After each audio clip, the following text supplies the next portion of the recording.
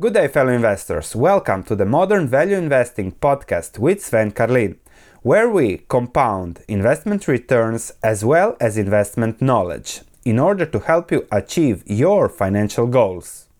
Good day, fellow investors. Over the past years, the message has been clear. Value investing is dead. I agree, especially when they define it as it is usually defined. Low price earnings, low price to book, low price to cash flows.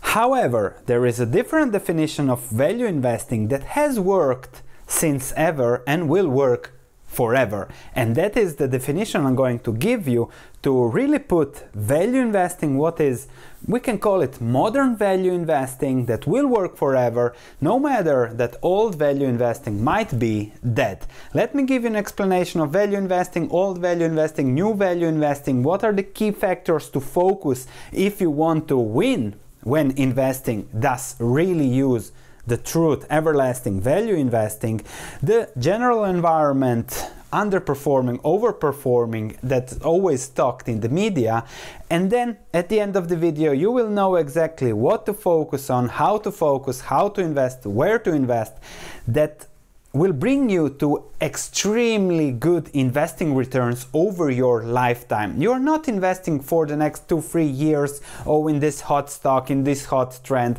No, that's not going to bring you to returns. You have to find things that will work forever, and this is what you're going to get in this video. So please subscribe to this channel. We are all about things that will work forever, that will deliver returns with low risk forever. Subscribe, like, and let's start with the content. So, is value investing dead?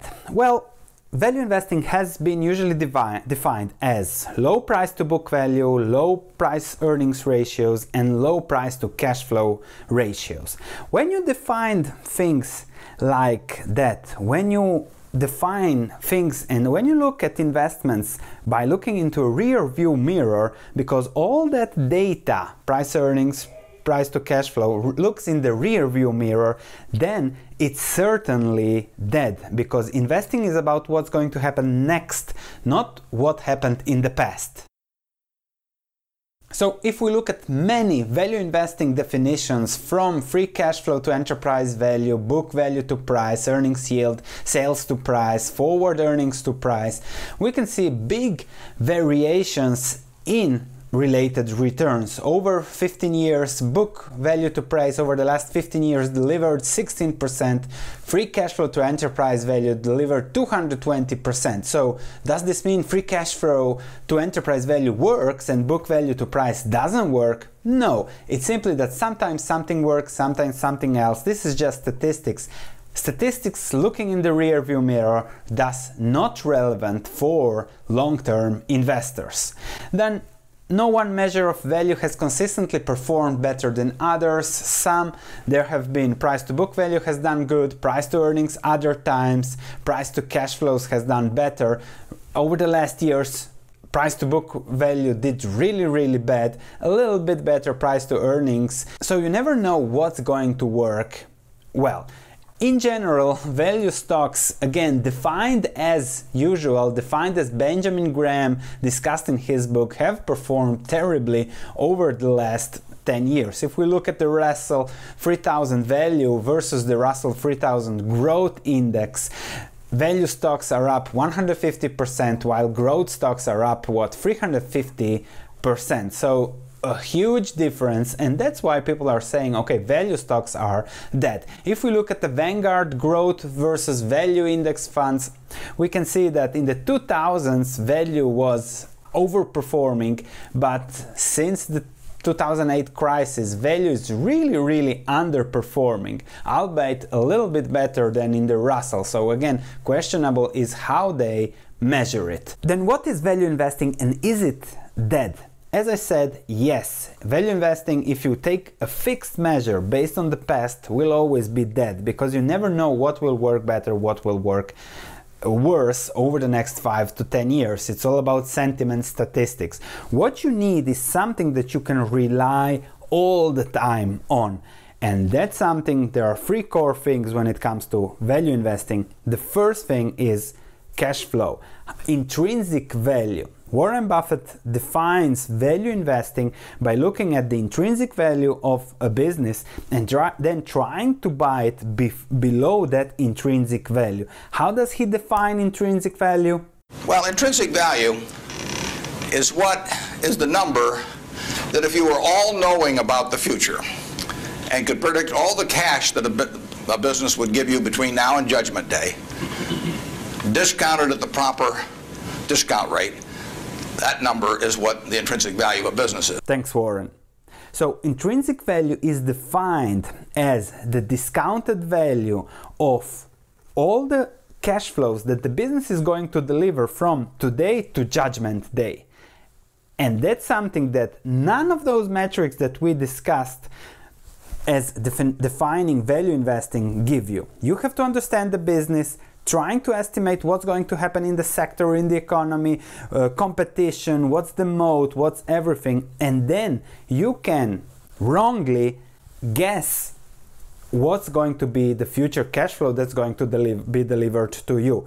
Wrongly, yes, but it's better to be vaguely right than precisely wrong. And then you're looking at margins of safety, looking at, okay, it can be 100, it can be 500, 5 years from now, but that is value investing, trying to estimate future cash flows with a correct predictability, probability, and then comparing to the risks and seeing, okay, where is the price now compared to what it can be in the future.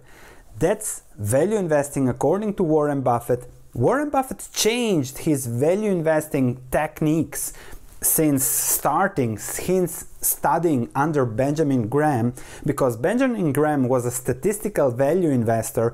He simply looked at businesses trading at below cash value, bought a bunch of them, and knew that those will deliver value over time as their value unlocks. However, a lot has changed since then. First, when Buffett started investing, he would take the S&P 500 manual stock market guide and he would read all the 1,000 pages and he would find those undervalued, uncovered stocks that were really delivering great returns for him. But he had an informational advantage. That's something you cannot have now because all the information is out there. You go to your Bloomberg terminal, bim, bim, bim, and you get all the information. Thus, you cannot have an informational advantage. The second advantage you can have in investing is speed or scale. You call Warren Buffett, he can get an advantage. He can lend money to buy Anadarko at 10 billion here. He can buy preferred shares of Kraft Heinz or Goldman Sachs, Bank of America. You can't do that. Plus, there are flash traders from Michael Lewis's book that have the speed, have the connectivity. Again, advantage that you cannot have. The only advantage you can have is having the right mindset, and that's something that you have to focus on, creating the right mindset. That's something we focus on this channel, so please subscribe and click that like button. And what does it mean to have the right mindset?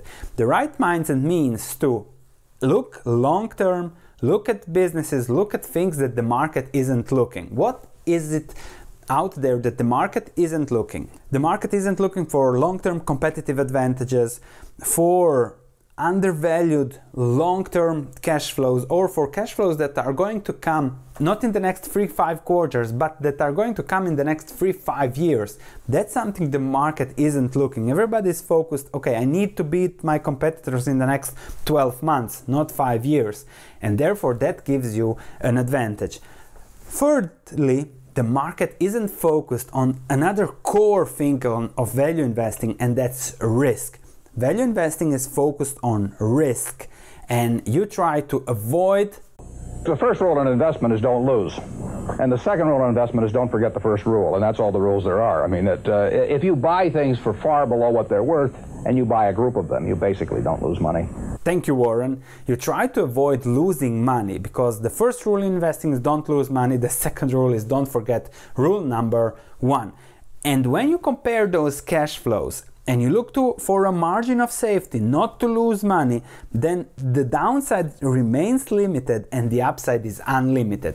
That is what is core, everlasting value investing. So, do you see the difference between value investing defined from whoever wants to be a value investor or whoever calls value investing dead, and value investing defined in a Buffett way, and that will work forever? Buffett defines value investing as cash flows and a margin of safety. If I'm wrong, what do I fall onto? What gives me protection? If I'm right, what's the upside? Not past price to cash flow, price to sales or something. Even if I think that even those past metrics might work very, very well in the future. Let's see. So when you're looking at value investing and you look at the price to book value, over the 90 years that Kenneth French and Eugene Fama have given us the data to calculate, price to book value has outperformed growth investing in 84 of the 90 years. This was up to 2016 measured, so if we add the 3 years over the last 3 years that value investing didn't outperform, so value investing outperformed growth investing in 84 of the last 94 years. So 84 of 94. So 1 in 9 years, over the next 10 years when you measure returns, growth investing will do better. So statistically, I think that value investing will continue to do good. It's just that there are periods when value investing doesn't outperform, like the 1990s, like now, when growth stocks were really, really hot. And then here is the chart showing the difference between growth stocks and value stocks. You can see here, this is the last 10 years. When looking at performance, it has been flat, underperforming growth stocks, but over the last 70, 80, 90 years, I think the message is clear about value investing, especially because price to book value, now it can be measured differently, but gives you a sense of protection. And we have seen only increasing, rising markets over the last 10 years, so value investing, the margin of safety didn't matter that much because everything goes up. Rising tide lifts all boats. So it isn't the first time that value stocks disappointed investors. For a long time we have seen similar performance in the 1990s, dot-com bubble, and you all know what happened lately. And then US value stocks have rarely been this cheap relative to growth, so 5 times cheaper relative to valuations. Will there be a mean reversal? I don't know. I don't care, because I look at cash flows and I look at future cash flows and risk. Historically, there was always a mean reversal, so you see, when value stocks were very cheap and underperformed the market, the forward 10-year premium returns were very positive, and vice versa. When value was doing really good, the next 10-year returns were very bad. To conclude on this data overview from Kenneth French library, value outperformed growth by an average of 4.6 percentage points per annum. So the market average was 8%, growth was 5.7%, and value was 10.3%. The differences are staggering. So if you just invest 100,000 over 10 years, 5.7%, 174,000, 10.3%, 266,000. Those are staggering differences. If you do the same over 50 years, the difference is amazing, and that's what it is all about. That's what it is all about. You're not investing over the next 5-10 years. You're investing over the next 20, 30, 40, indefinitely probably, if you will leave your wealth to your children, or you want to live off their wealth for as long as it goes. So if you are promiscuous about your investing styles, sooner or later your portfolio will get a disease. But if you focus on cash flows and if you focus on managing risk, that's all you need, and that is real, everlasting, modern value investing Warren Buffett has been applying. To conclude, there are 3 things you have to remember. Cash flows from today to Judgment Day, discounted at whatever rate you want to reach, and then you can compare things. managing risk, don't lose money, allow those cash flows to compound no matter what happens. We cannot predict the future. And the third key is, of course, subscribe to this channel for the correct mindset when it comes to investing. I'm always amazed by JP Morgan's chart that shows that the markets did good, REITs did good, everything did good, but the average investor over the last 20 years did terribly because they don't have the right mindset. They're always chasing the hot trend, the hot stock, what worked in the past. They're always investing with the rear view mirror, looking at, oh, free cash flow to enterprise value looked good, let's buy that, let's do that. And that's not the way to invest. And therefore you get those terrible returns instead of getting the great returns. Thanks for listening. If you have any comments, please let me know. If you enjoyed this podcast, please leave a 5-star review as it means a lot to me. Thank you, and I'll be speaking to you in the next episode.